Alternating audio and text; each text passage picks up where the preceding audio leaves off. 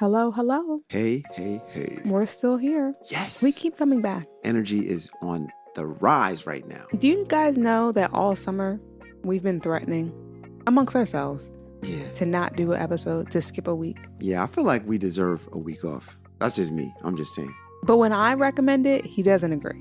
Like, we're never on the same page at the same time. There are days when I'm like, you know what? Let's just skip this week. And then he'll be like, you know what? We can power through it. And then when he feels that way, I'm like, why would you recommend that? Yeah, well, we've been riding strong for a long time now. Yeah, it hasn't been as long as you think. So I'm pulling up our list right now. I think we're 41 episodes. This is episode number 42. There we go. That's 42 straight weeks of no break. Listen, we got it like that. We got a lot to talk about. We have a lot of information that we have to put out there. Yeah, well, we might need a break at some point. That's all I'm saying. Yeah. But for right now, we're not taking a break. We're going to keep the party going. We're not taking breaks. And listen, y'all, we've been on vacations. We've been on trips. We've been doing a lot. And we still make every podcast happen. Yeah, it's our responsibility. We appreciate it. I think so. We take this responsibility very seriously to educate the masses. All right, the masses. Yes. What if only like 2 people listen to this? The masses. Just them. To educate them. Yeah. Well, in the Bible they say where 2 or more are gathered, he will be there also, the Lord. So the masses. Sure.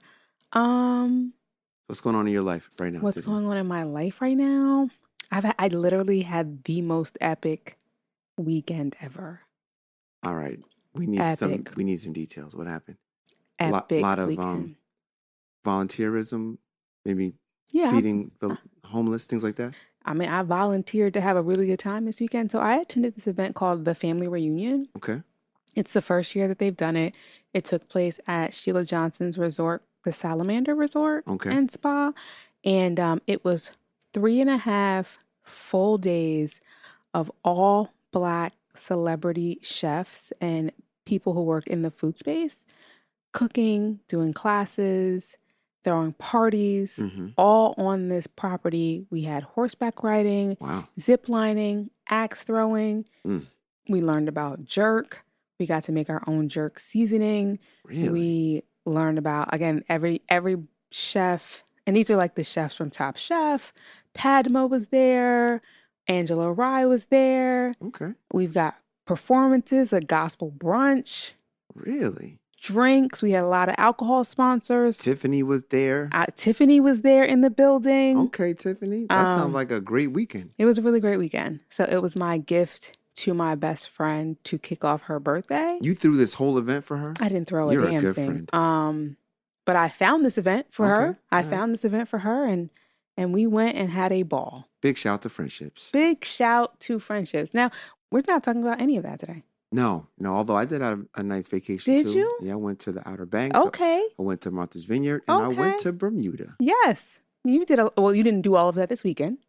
All this weekend. That didn't happen. Nah. This is over the course of a few weeks. Yeah, absolutely. I've been having a good time. I have also. I hit Martha's Vineyard also. Good. This was like one of my favorite years. Yo, going it's to a Martha's Vineyard. lot of Black folks in Martha's Vineyard. Yeah. It was really, really nice to be there. I've been multiple times. This year really was lit for me. That's good. Okay. So what we're talking about today, this is kind of a difficult topic. It's not difficult. No. We talked about way more difficult things. Tiffany, this is kind of a difficult topic.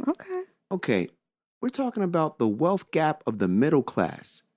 We often hear about the wealth gap of Black versus white or men versus women, but we've got to talk about this middle class wealth gap. Yeah, this one's not racially specific. We're not talking about the wealth gap between genders. This is just the wealth gap of the middle class, right? And for some people, they may be like, what exactly are you talking about? The middle class is just like a black hole. It's just like, if you're not broke, and if you're not Bill Gates, you're just somewhere thrown into the middle class, right? And so today we want to actually define what the middle class is and give some really strong statistics around how many people are actually struggling versus doing okay in the middle class. I think this is the one class where like you could be doing horribly and doing well, but have the same label.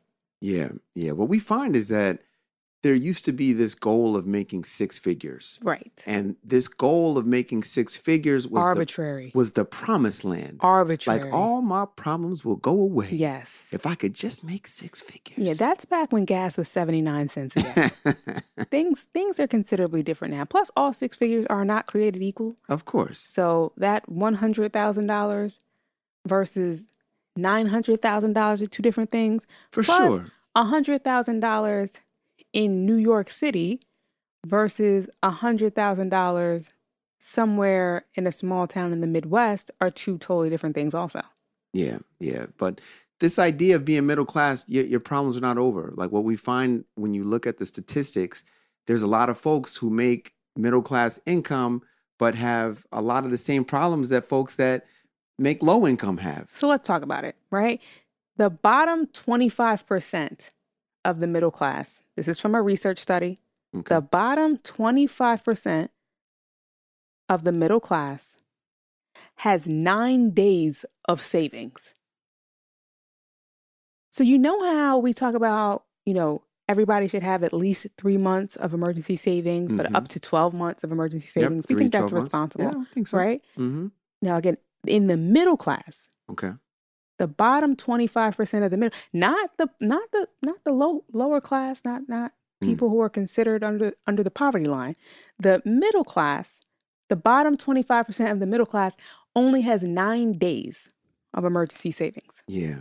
Yeah, that's not good. 9, what can you do in 9 days? Yeah, pray on day 9, you're praying. 9 days ain't gonna get you very far. Yeah. And the country's top earners, on average, again, we're just talking about the middle class. This entire podcast, we are just talking about the middle class. Mm-hmm. So the top earners in the middle class, on average, have 52 days of emergency savings. Wait, so the very best of our middle class folks can on average cover not even 3 months? Right? So that means there's somebody out there who can cover 12 months and somebody out there who can cover 0. Like it's on average 52 days in the middle class. Yeah. Right? And I think you talked about it, like the middle class used to be, it means, it not even used to today, right? When you're in the middle class, it means something, right? So what is the middle class, right? Like put some numbers on it. Everybody's confused. It's not just you. We're confused. So our former President Obama used to say that the middle class is comprised of individuals who make less than $200,000. Okay. Right? So maybe like $50,000 to $200,000. That's not a big ass gap for you. That's not like a big difference. Like 50,000 versus 200,000. But for President Obama, that's what he defined as the middle class. Yeah. Now, the Census Bureau has completely different numbers. They say that the lower income, so lower class is $0 to $37,000 for a household. For a household, right? So they consider a middle class household somewhere between $35,000 to $100,000 annual income. Okay, so $100,000 is middle class. And that kind of fits within but Obama's... But $101,000 is not upper class. Yeah, no, it does not make upper class for sure. I think I would say that once both husband and wife are bringing in more than, I don't even know. What do you think, T? What do you think? So I don't think it matters, right? I don't think it matters who's bringing it in, but I think combined income, and again, it really does depend where you live. And we live in New Jersey with extremely high property taxes. I think middle class is 125 to 300,000 for a family, for a household. Yeah, 125 to 3. That's kind of Obama-esque. 120. I was going to say range. Yeah, 125 to 300,000 for a household. To me, is a middle class household. Yeah, and we talk to a lot of these families. Yeah. We talk to a lot because folks go to our website, momentum-advisors.com, and we'll talk to you. We'll listen to your goals and we'll listen to your income and your assets and give you some advice. And when we talk to folks, we're often like shocked that income isn't necessarily a predictor on wealth. Exactly. It really isn't. Not at all. Plus, you'd be surprised. So of all American households, of all U.S. households, 42% fall into the Census Bureau definition of middle class. So they fall into that $35,000 to $100,000 a year considered middle. So 42% of Americans are middle class. Yeah. But I bet you 42% of Americans don't feel like it. Especially if you only have 9 days worth of emergency savings. Or 52. Yeah. So there's a wealth gap. Like, as we mentioned at the top of the show, there is a wealth gap. There's a wealth issue in our middle class. Yes. Even though the middle class, when someone calls themselves middle class or someone gets defined as middle class, it's a little bit of like we're a middle class household. Yeah, like you're moving on up. Yeah. But are you? You might let the research show you're not moving anywhere. Yeah. Yeah, that's crazy.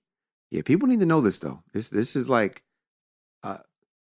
a topic that nobody's talking about. So the U.S. Commerce Department defined the middle class completely different. Okay. Right? They weren't basing it on numbers.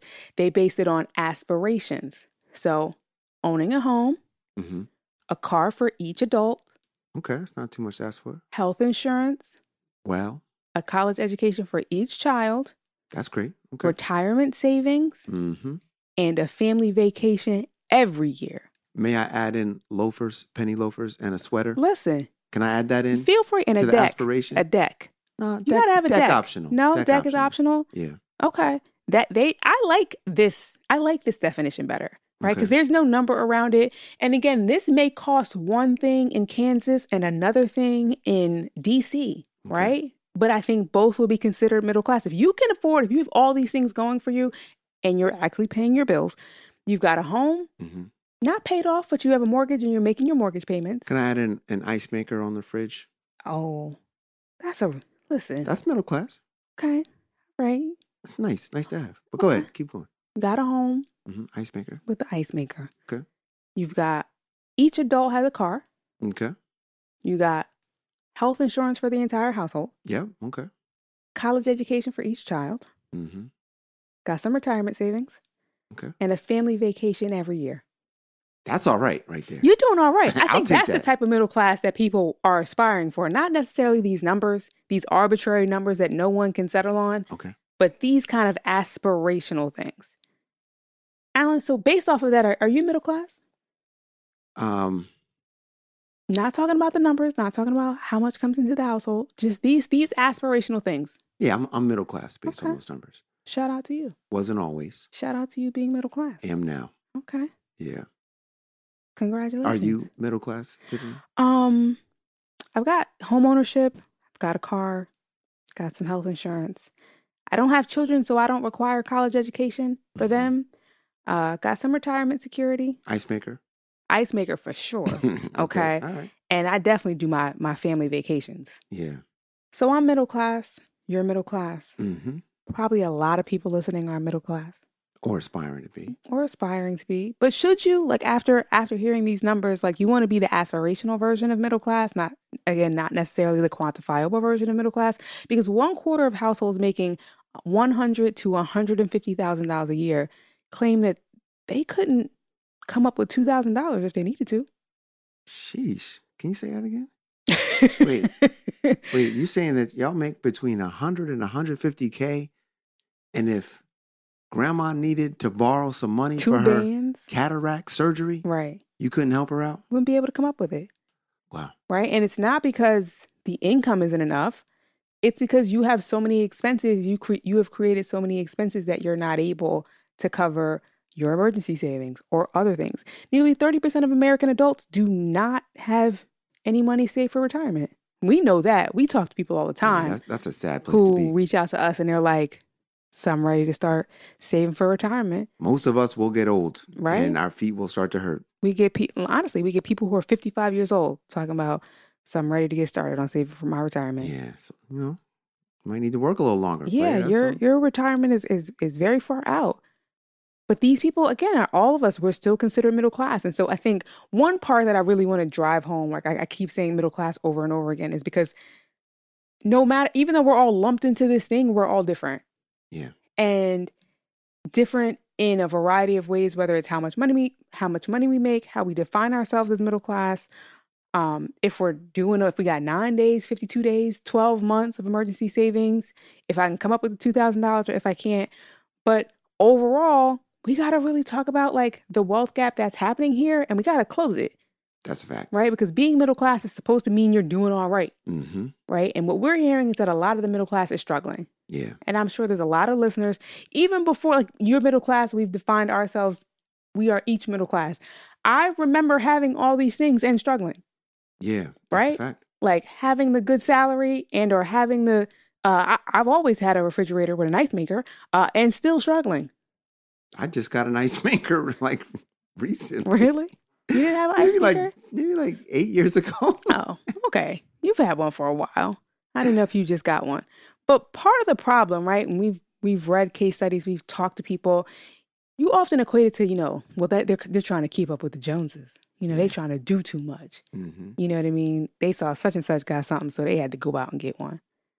Honestly, that's rarely the problem. Especially with families. Really? That's rarely the problem. The problem usually is the parents aren't trying to keep up with the Joneses, but they want their children to keep up with the Joneses' children. Yeah, no, I definitely see that. Right? It's like summer camps. Right. After school stuff. Private schools. All the programs, all the technology. Clothes. All the trips.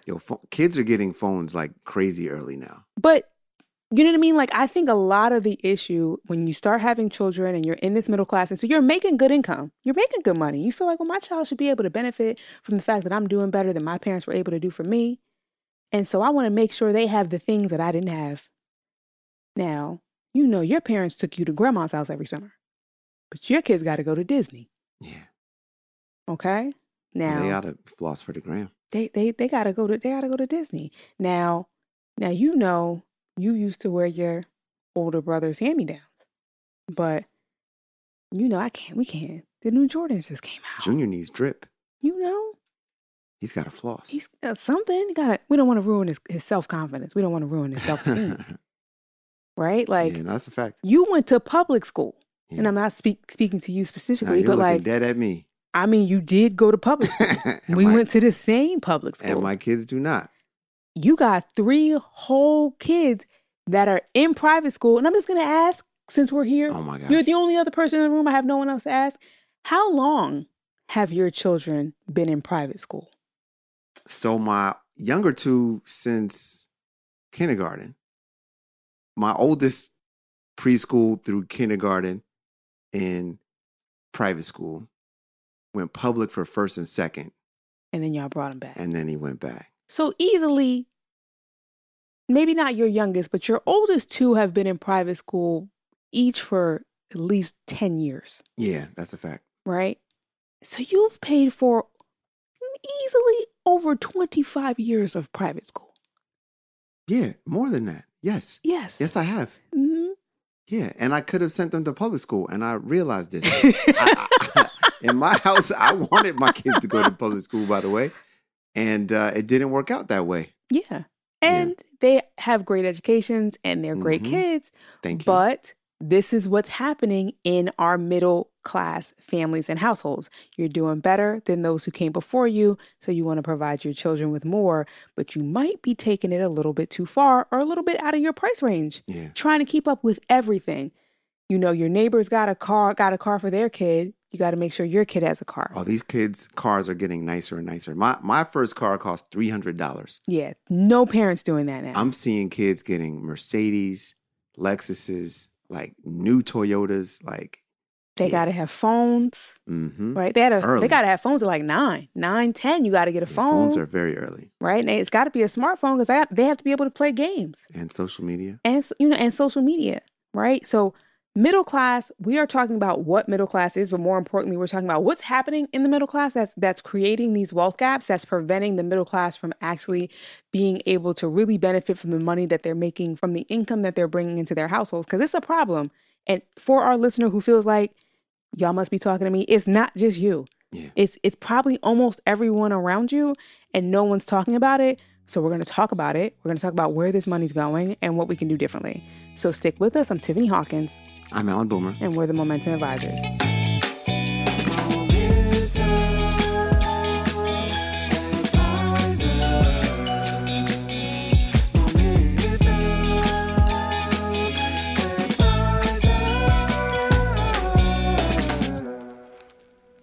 Hi, this is Gani Rose, Chief Content Editor here at The North Star. Encouraging you to check out thenorthstar.com every day for insightful, engaging commentary on the stories that impact our culture. The writers at The North Star make it our mission to advocate, mobilize, agitate, and disrupt in the name of creating liberation-centered content. We unapologetically center the narratives of Black, Brown, and Indigenous people. We understand that you can get news from anywhere, so we are more interested in offering perspective that speaks to the experiences of our audience. We write freely and with freedom on our minds. We invite you to indulge in our daily editorials and engage in the dialogue that will change the world. Momentum.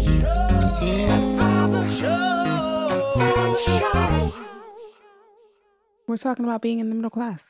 And being broke. How I was gonna say how being in the middle class ain't really looking like nothing. It isn't really feeling like the cushion and the comfort. Like what was it? The Wonder Years, the Winslows, the Family Matters. Mm-hmm. They were middle class. Yeah, they sure were. They were a little comfortable. They never talked about we ain't got no money. Yeah, we broke. Well, Carl was a police officer. So he was good. What did the wife do? She did something because she was coming home from work every day, but I don't remember.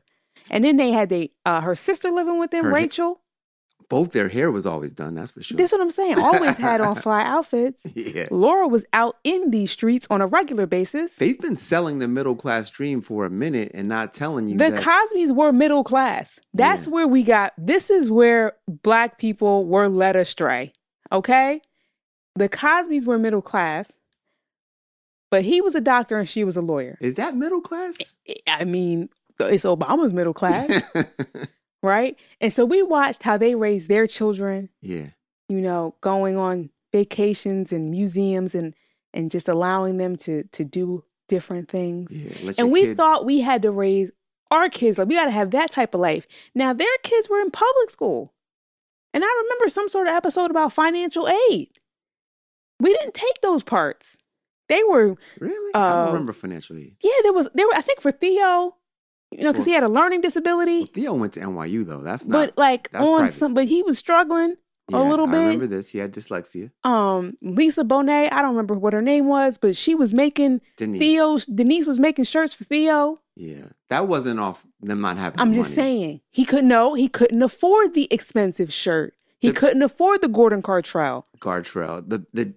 So yes, his dad had the money. He just didn't want to give it to him. Because there's boundaries around how you give money to your children. He couldn't afford the Gordon Gartrell, so he went and had his sister make one for him. And he looked terrible. Right, but we didn't pick up on any of those things. Yeah. A lot of their events and parties took place at home. Yeah, sure did. And they didn't hardly go out to restaurants. At all. Barely. Remember when Theo put that hot pizza in his mouth and burned himself? See, you would remember something about food. Yeah. Right? But like that was sold to us as the middle class. That was the living the dream. Yeah. There was a lot that was sold to us that ain't all what it seems. That's all I'm saying. Or it really is what it seems, but it takes a lot, right? Like you've got to have some balance around these things. Again, he was a doctor. He was private practice doctor. She was a lawyer. And they still set boundaries around how they spent money on their children and how they spent money on themselves. Heathcliff Huxtable was always trying to fix everything himself. He didn't want to spend money on a maintenance person. We're talking about the Cosby Show. I'm just saying. Okay. Right? So here's a lot of things that happen. We talk to middle class. We talk to people all the time, right? Who are easily defined as the middle class. Here's one thing I see all the time. You've been putting your kids through private school, right? Getting them a car, doing the Sweet 16, doing the vacations. You didn't realize how much college cost. Yeah. And now they're 16 and a half SAT scores are back. And there's no money. There's no money. And the SATs weren't what you expected. And they can't quite dunk the basketball the way you wanted them to. Right, because you know they're not tall enough. Yeah. And AAU ain't get them there. Yeah. So now you're short. In the next 4 years, if you only have one child, is you struggling to try to help get them through college because you don't want them to have to take out student loans. So other things that we see is just folks that, are making good money and just not being thoughtful about how they're planning for things. Like we talked to a couple recently who, one spouse stayed home with the kids, which I think is great. But if you're going to make that choice, there needs to also be some budgetary sacrifices. So I love this one. This happens so often, right? Yeah. Where the wife has had a child. Mm-hmm. I've decided I want to be a stay-at-home mom. God bless you. I think it's wonderful. No one's talked about this. This wasn't the plan. We thought we would have 2 incomes. We bought the house based off of 2 incomes. I didn't receive some sort of imaginary promotion. But you've now made this decision because you've bonded with your child and the love is so strong that you don't want to leave them. I ain't going back to work. Yeah. And now what felt like comfortable middle class is now the struggle middle class. Needs to be planned out. Like all I'm saying is, look, if you're going to make that choice, and my wife stays home with the kids, and I think it's a wonderful choice if you can afford it. You've also got to have some budgetary things with it. You can't expect on a 1-income household where both parents need to drive a brand new car and you still need a 2-week vacation every year. Like certain things need to be cut back on. I have an interesting story. I have a friend whose child is going to college this year. Okay. Got accepted. They're going. Child is going to Brown. Nice. Shout out. Nice. Really smart kid. Got some scholarship money. Got some scholarship money from Brown and some scholarship money from, third-party opportunities. Okay. The parents were required to, get on a call with Brown, just some sort of conference call, just to talk about funding, finances. And Brown said, and this happened this year, so you need to disclose any other scholarship money that you've received outside of what we've given you, and we will deduct that number from the scholarship money that we plan on giving you. Yo, that's messed up. That's hateration at its finest. Yo, that's crazy. That's crazy. So I asked my friend, I said, I know you ain't say nothing. And she was like, no, I didn't. But can they do that now? You're only allowed a certain amount of support. And if the school gives you $20,000 a year, but I got $10,000 from the church or some sort of essay or something else, you're going to deduct what I've gotten from somewhere else from what you planned on giving me? Yeah, that's messed up. Right? And so that's one of the things that happens. Another thing that happens in middle class households is maybe one of the sources of income happens in a lump sum. Maybe you're an author, or maybe you do something where you get paid a lot of money up front, right? And so you're excited about that. We brought in $300,000 on this deal I did. Wait, 300? Contract. Maybe I got a new contract, and that's maybe $250,000. 200? Who and so now the family is budgeting for $250,000. As if it's coming in every year. As if you don't have to pay taxes. Ooh, yeah, that's tough. That's tough. Right? And then now it's time to file taxes. You haven't paid anything because you ended up spending. All of a sudden, you need every dime of the $250,000. Yeah. And now you have a tax bill. Yeah. Right? You got a tax bill that's easily probably $75,000. Wow. Yeah, that's tough. Right? And that's what happens a lot of times. Even when we hear these salaries, this is my favorite thing. Got a new job. They put that offer letter in front of you. Oh, I'm making $100,000 more than I was making last year. Bought a car, upgrade the house, put the pool in. Can we talk about house for a second? Take the kids out of public school and put them in a private school. Yeah.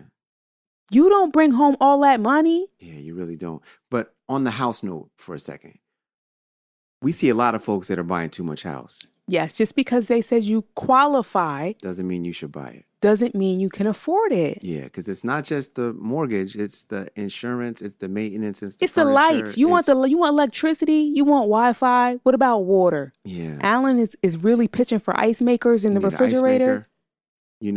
And I've seen a lot of folks get in trouble. Right now the housing market is really hot, and folks are like dying to buy homes, and there's less homes for sale than there are buyers, and prices are going through the roof.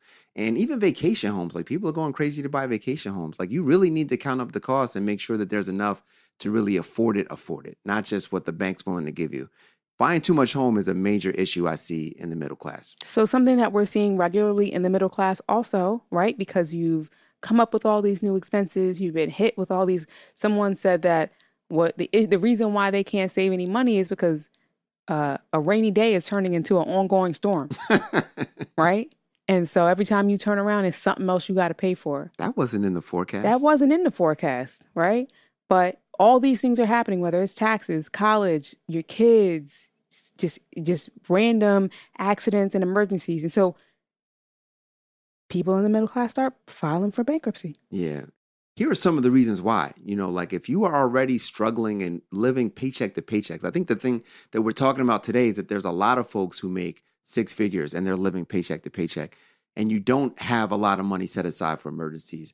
Like one false move and like your whole situation is jacked up. So 66% of folks who file personal bankruptcy, it's medical reasons. And you can't tell somebody like, hey, don't have no medical issues, right? Like you can't forecast it, 1. And 2, it's not something you can plan for. You really can't. Which is why you should be planning for emergencies in general. But again, when you only got 9 days of emergency savings, and something happens to your body or to your health, you got to do what you got to do. Yeah. And some of the health things is like, I've got insurance, but maybe your insurance doesn't cover this. Like I'll tell you, my mom was on a trip on a vacation and she got sick in another country and had to be in the hospital there for a week. She had to be medevaced back to the States and then hospitalized again. There was a lot that was not covered by insurance. We had to pay out of pocket. My parents had to pay out of pocket for a lot of that. And that's enough to push somebody that doesn't have emergency savings into a big hole. Can I tell you a tip my mom gave me? Okay. Don't tell her my mom, y'all. Don't tell her my mom, but she just... Your mom is in the medical billing industry, correct? I don't know what you're talking about. Okay? This is what my mom told me for the sake of medical bills. Okay. If you call an ambulance, like something happens and you call 911 and the ambulance comes out. Okay. Don't walk to the ambulance. If you walk to the ambulance, you will have to pay for the ambulance ride. I don't care what's wrong, you make them come in and get you and put you on a stretcher. And it's some sort of like, now it was just a requirement of the service. Really? And you don't have to pay because now you could have walked. You could have. Which means you could have driven yourself. Which means a bunch of things, right? You got to go full out on the ambulance, okay? If you call the ambulance, you got to lay there. Let them put you on a stretcher and put you in the it's like you pay less. Like it was like, a requirement of the service versus a voluntary ambulance ride. Yeah, that's a major key. Just lay there like my neck and my back. Listen, whatever it is, when they ask you, can you walk? Just say no. Yeah. Okay. That's a major key. Just go with it. That's a major Might key. help these bills come down. Yeah. A lot of times people have high deductible insurance plans where they've got to pay the first $5,000 out of pocket and they've never gotten a cold before. So they don't expect that day will ever come, and they don't have but 9 days worth of emergency funds, and they get sick and they don't have the deductible. But other reasons people file for bankruptcy, especially in the middle class. We just talked about this. Mortgages you can't afford anymore. Mm-hmm. Too much house. This is an issue from the housing crisis where folks were buying homes with adjustable rate mortgages, and they were not factoring in that mortgage might adjust a lot higher. Right. Or you just have too much going on and you can't pay it. Mm-hmm. And you haven't been paying it. Then, because oftentimes what happens is you just, 1 month is really, really bad and you don't pay the mortgage. Right. And then you figure out a way to get back on track. But the next time something gets really, really bad, you're like, well, I'm going to just not pay the mortgage because I did that last time and it worked out. But this time it doesn't work out. And then 1 month turns into 3 months. And now you definitely can't come up with 3 months and the month that's due. And it just keeps rolling. It just keeps rolling down and you try to put something on it, but they ain't trying to hear that. Yeah. And now you're just not able to afford your home anymore. That's tough. That's a tough spot to be in. Another reason 44% of bankruptcies is just simply living above your means, which we talked a lot about, which is, just. But I think I want to, people are like, that's not me. Like, I know I don't do too much. You know what I mean? I do a little here and there, but I don't do too much. I don't live outside my means. Not taking into account, do you eat out every night? When you eat out, is it drinks on drinks on drinks? But let me give you another stat, right? If you have credit card debt that you're carrying from one month to the next, you're living above your means. Yeah. Point blank, period. And people don't see it that way, right? Because I make my minimum payment. Like, I have my credit card payment under control. Yeah. So I'm not living above my means. You are. If you are not able to pay for the things that you did 6 months ago in full at this point, you are living above your means. Like, people don't think about it like that. Also, again, like, if you are consistently adding to your credit card debt every single month, just putting a little, I'm gonna put my weave on there. I plan on doing homecoming, so I got to put my hotel rooms and my rental car on there. We're gonna go out. We're gonna go out for Keisha's birthday, so I'm gonna have to put that on there. Or Tom's birthday. Tom don't have no birthdays. Tom ain't doing it like that. But the credit card, to me, I look at it like if I were a doctor and you walked into my office and you were bleeding, like the blood is the symptom. You've got a cut. You need stitches, right? The credit card debt to us as financial advisors is the symptom, right? The problem is the spending. And if you're spending consistently on credit cards, if you're not paying off the full balance and you're carrying a balance from one month to the next, like, you've got a spending problem. You're living above your means. Another issue that we see, especially when you are kind of reveling in the fact, we're doing all right now. Me and my husband, we moved to the suburbs. Charles. And, Charles III, and we moved to the suburbs, and we each got our little Audis, and and we're going to the vineyard this summer. Really? Now your family members are like, well, they got money, so then you become the first person that people come to when they need money. And you don't want to say no because you're playing the part, right? Like, if I say no, then they don't think I got it, even though you don't got it, right? And a lot of people file bankruptcy and find themselves in really bad financial positions because they can't say no to their family and friends when they ask them for money. And some of these ways that they come up with the money is a 401k loan, which we talked about last week. Sometimes it might be a cash advance off their credit card. Sometimes it might be, let me just pay this for you. And they're doing it on a credit card. Like 28% of folks who file bankruptcy, it's trying to help somebody else out. Now, people who fall within the middle class are also typically college educated. A lot of times. A lot of times they're college educated, which means that comes with student loans, right? And so that is a big issue. I know we talk about it all the time. I joke about it all the time.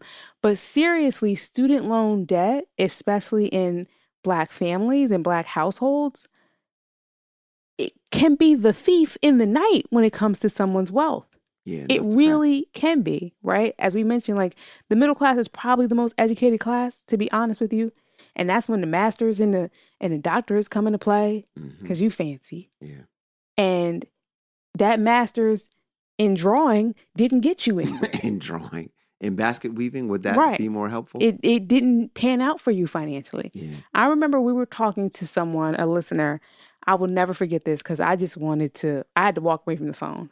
And I don't remember what the exact profession was, but they were like, was an admin somewhere. And I will never forget this. They had their bachelor's degree. And when we asked them how much they had in student loan debt off of their bachelor's, again, and they just worked in admin, and this was this wasn't like a recent graduate. I remember they were like $196,000. That's crazy. And I'm like, who told you that was a good idea? What universe? Like, how did this not pan out? How did you not see this coming?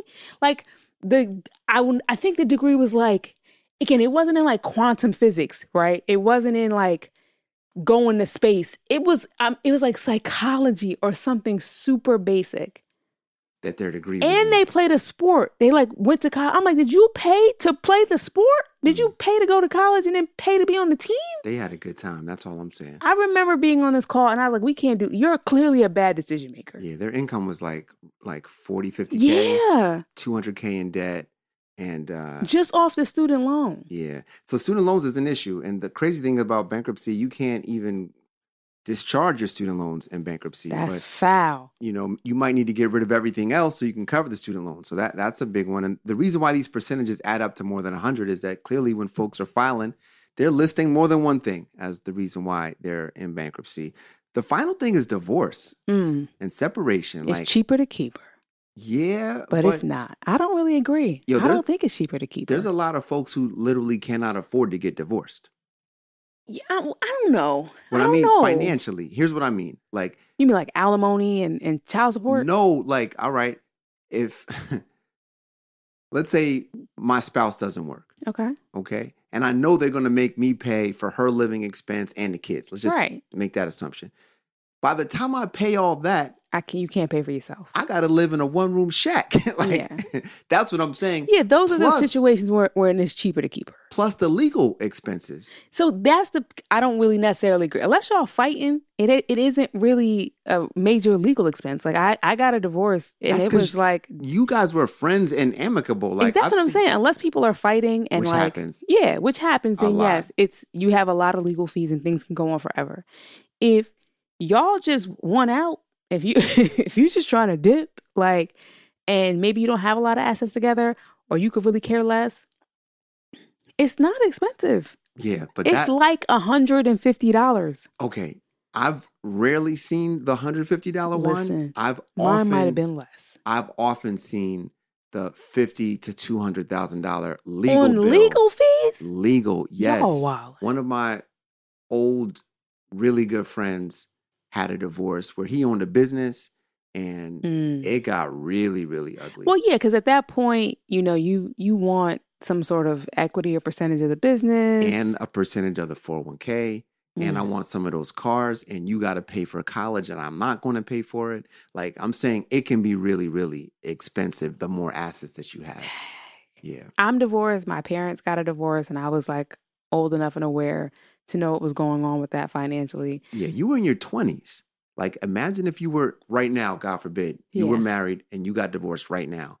Like, you're legal. And imagine the dude always was envious of what you had, your financial wealth, the assets that you have. Like, you're not having a $150 divorce, my friend. Yeah, but I'm not one to share either. Like, I would like to hope that my paperwork was tied up. Plus, hey, so let's just do this. Let me just put this out there right now. Because there's a lot of people sliding in my DMs right now. I don't know what's going on. I know, maybe it's people are interviewing for cuffing season, but people are sliding in my DMs right now. I am posting, I'm posting some things on Instagram. So maybe that's what's happening. Okay. But here's the thing. I am very public about being an advocate for prenups. Any person that even thinks we're getting married is signing a prenup. You're not walking away with anything when it comes to me. Okay. And I mean nothing. So we need to get you in touch with these lawyers that specialize in breaking prenups in court. But yeah, if you're willing to pay, if you by yourself are willing to fight this fight against this ironclad contract, feel free. I don't have no legal fees because I pay for them up front with this prenup. Yeah, or we cannot get married. I've often seen the spouse that has the smaller bank account have the other person pay the legal fees in the divorce. I'm just saying it can happen. Not when a prenup is present. I'm trying to tell you. Yeah. I'm not doing it. Be careful. I'm not doing this. So I'm staying in my middle class. Ain't no divorce or separation. Listen, I almost said, y'all not about to get me out of my low class situation. I'm not doing it. Not off a divorce. You got to go. I mean, if you have to go, then you got to go with what you came with. Okay. They might not see it that way. Okay. This ain't a rewards program. Oh my gosh. You're not racking up points over here. I'm just saying, middle class, is it worth it? Does it matter? What does it really mean? And if you're in it, are you struggling? And if you are, you're not struggling alone. And so we're talking about how you got into this problem, how you got into these situations, and hopefully how you can get out of them. So stick with us. I'm Tiffany Hawkins. I'm Alan Boomer. And we're the Momentum Advisors. It's the pathway to freedom that's leading to the North Star. Thank you so much for listening to the Momentum Advisors Show. This is Sean King, founder and CEO of the North Star. If you want to hear more shows like this, featuring Black and brown voices on the most important issues of the day, head over right now to thenorthstar.com to discover all the podcasts we have to offer. We have over 500 different episodes from 6 different podcast series, and they're all great. Check them out. Momentum.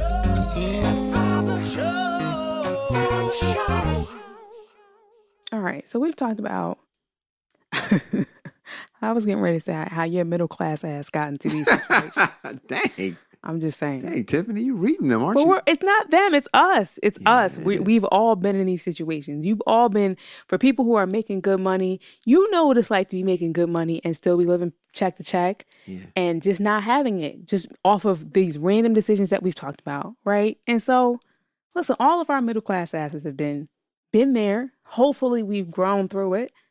But if you haven't, here's some advice to get you through it. Yeah, we've got to do better. First of all, don't buy too much house. Yeah. Right? Like, again, just because they tell you you qualify for a certain number doesn't mean that's how much you can actually afford. As Alan mentioned, listen, I tell this story all the time. We all got that aunt who don't have no furniture in her living room.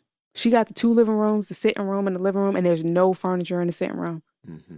Because she can't afford to put furniture in that room. She's still using her furniture from however many years ago, from 30 years ago, from that first marriage, because while all she can afford is to pay the mortgage. Her refrigerator, per Alan, don't have no ice maker on it. Y'all still using the plastic trays to get ice out. People got to put their hands all over your ice for you to get a cold drink. Who ate all the ice? You know what I mean? Ain't fill up the ice maker. Listen, don't buy too much house. On that same note, don't buy too much car. This is like one of those Black things. People ain't trying to hear this. This the one we ain't doing. We're not doing this. A lot of us really like to have nice cars. And the latest car, the 2022, and it's still 2021, that's one of these things that gets us in trouble. I got a confession. Uh-oh. I got a confession. Oh, my gosh. So I plan on buying a new car at the top of the year. Okay. I've been planning this for a year. I did a ton of research on which cars I could afford, which cars I liked within my price range based on how much I wanted to pay in a car note. I figured out what I wanted. Okay. I know exactly when I'm going to go. Even the dealership is aware of when I plan on coming in to purchase the car. Okay. All right, very responsible. I like it so far. Now I went to Martha's Vineyard last week. Oh my gosh. Hear me out. I went to Martha's Vineyard last week. It was the African American Martha's Vineyard Film Festival. I went to an event with Regina King. Okay. Sponsored by Cadillac. They showed this Cadillac commercial. I walked out like, I gotta get a Cadillac. I've never seen this Cadillac ever. It's probably like the 2024. It's probably way outside of the budget that I set for myself on this previous car that I was settled on. I lie to you not. I'm looking at Cadillac. And how much more is it? I don't know. Percentage-wise? Because it hasn't even come out yet. Oh my gosh. Yeah. Don't buy too much car, Tiffany. I'm just saying. Often, listen, if y'all see me in a Cadillac, stunting, just don't say nothing. Tinted windows. Don't say nothing. I don't tint windows because I need you to see me in it. I don't do that. But Black people, we're not doing this one. We like our cars. We like our cars. And car dealerships make it way too easy, right? You can lease it. You don't got to put nothing down on it. Yeah. But it will get you in major trouble. And oftentimes when people are in really deep situations, they won't do the obvious thing and give the car back. Yeah. Yeah. I just see a lot of people just buying what the dealership will allow them to get. I see people that feel like they need 2 cars. Like, this is my kicking it on the weekend car. This is my commuting car.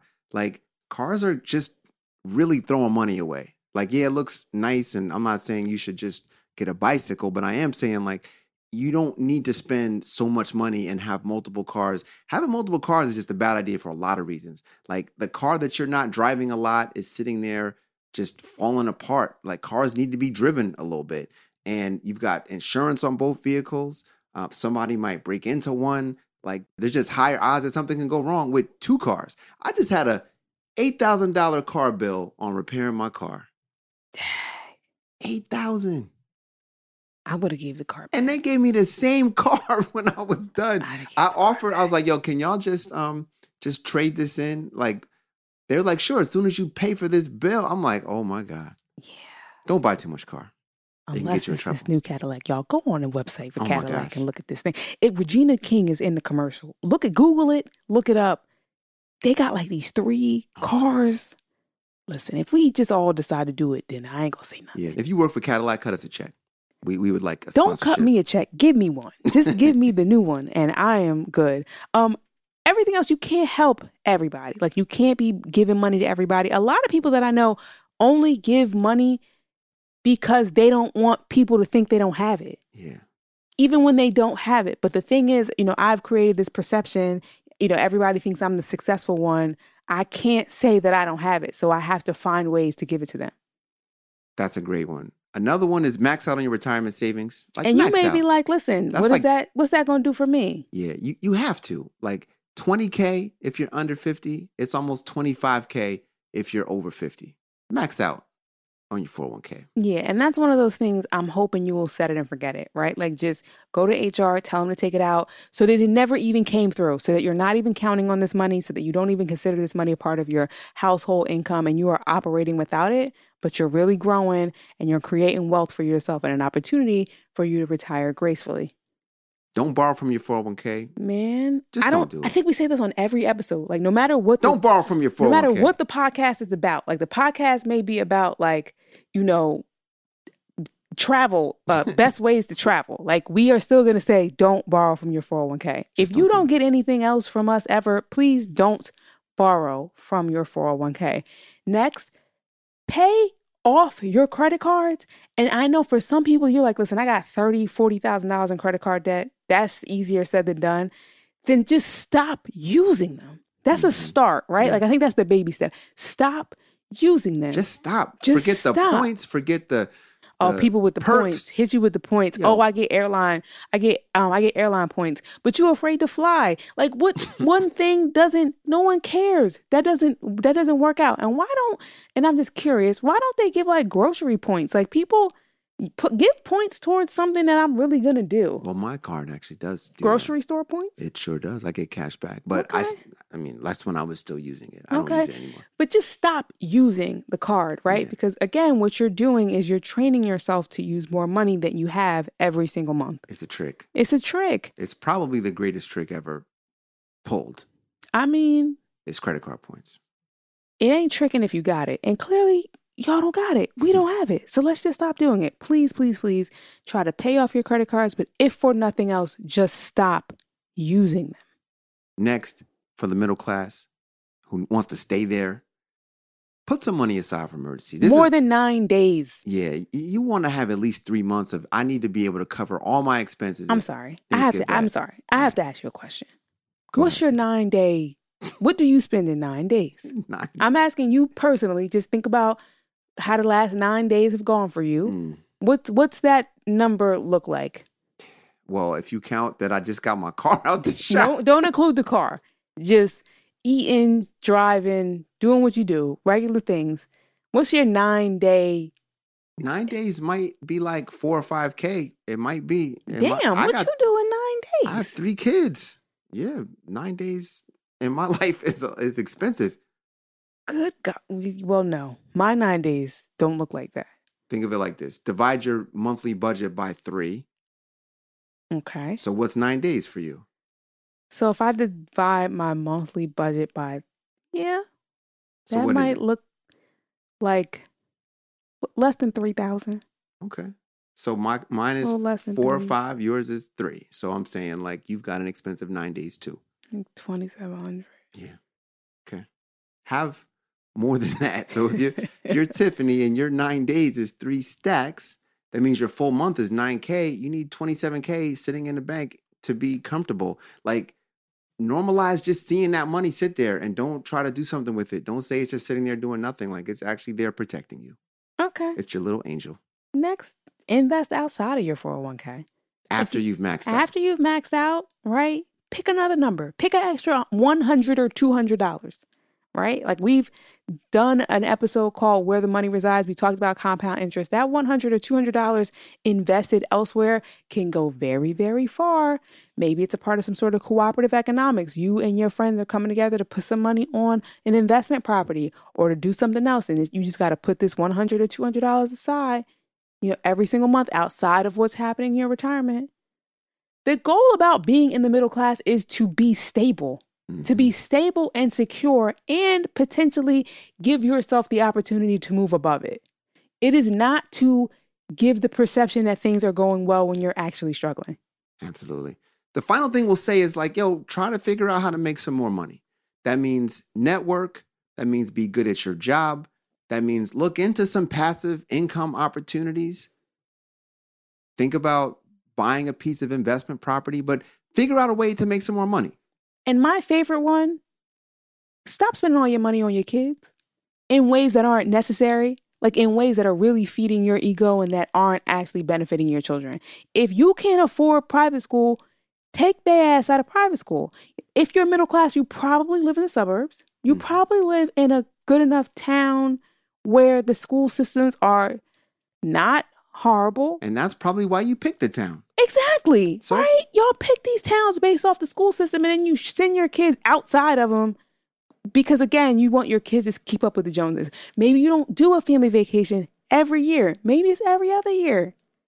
Yeah. Right? Like, maybe they're not in all the programs. Like, it's free programs. I'm telling you right now, our town, y'all need to move here.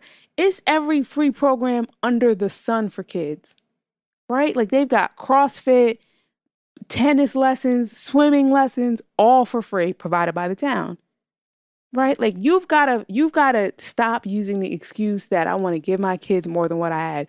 You are giving them too much if you can't afford it responsibly. Yeah. So that's it. We talked about the wealth gap of the middle class today. Yeah. And I hope we stepped on a lot of toes. Right? But it's an understanding that if you are in some mess, you're not in it alone. Mm-hmm. And being in the middle class or being labeled middle class really doesn't mean a damn thing. Sure doesn't. And what you want to be is happy, comfortable, and stable. So maybe we remove these labels. Maybe we don't focus on these labels. Maybe no one cares if you're a part of the middle class because it could mean you're making $35,000. If you're friends with President Obama, you're making $200,000. If it's me, you're making $300,000, right? So it really doesn't mean anything. It's not a real flex. Right? The flex is actually being happy, stable, and okay. I love it. All right. So we're stepping outside the middle class. I'm Tiffany Hawkins. I'm Alan Boomer. And we're the Momentum Advisors.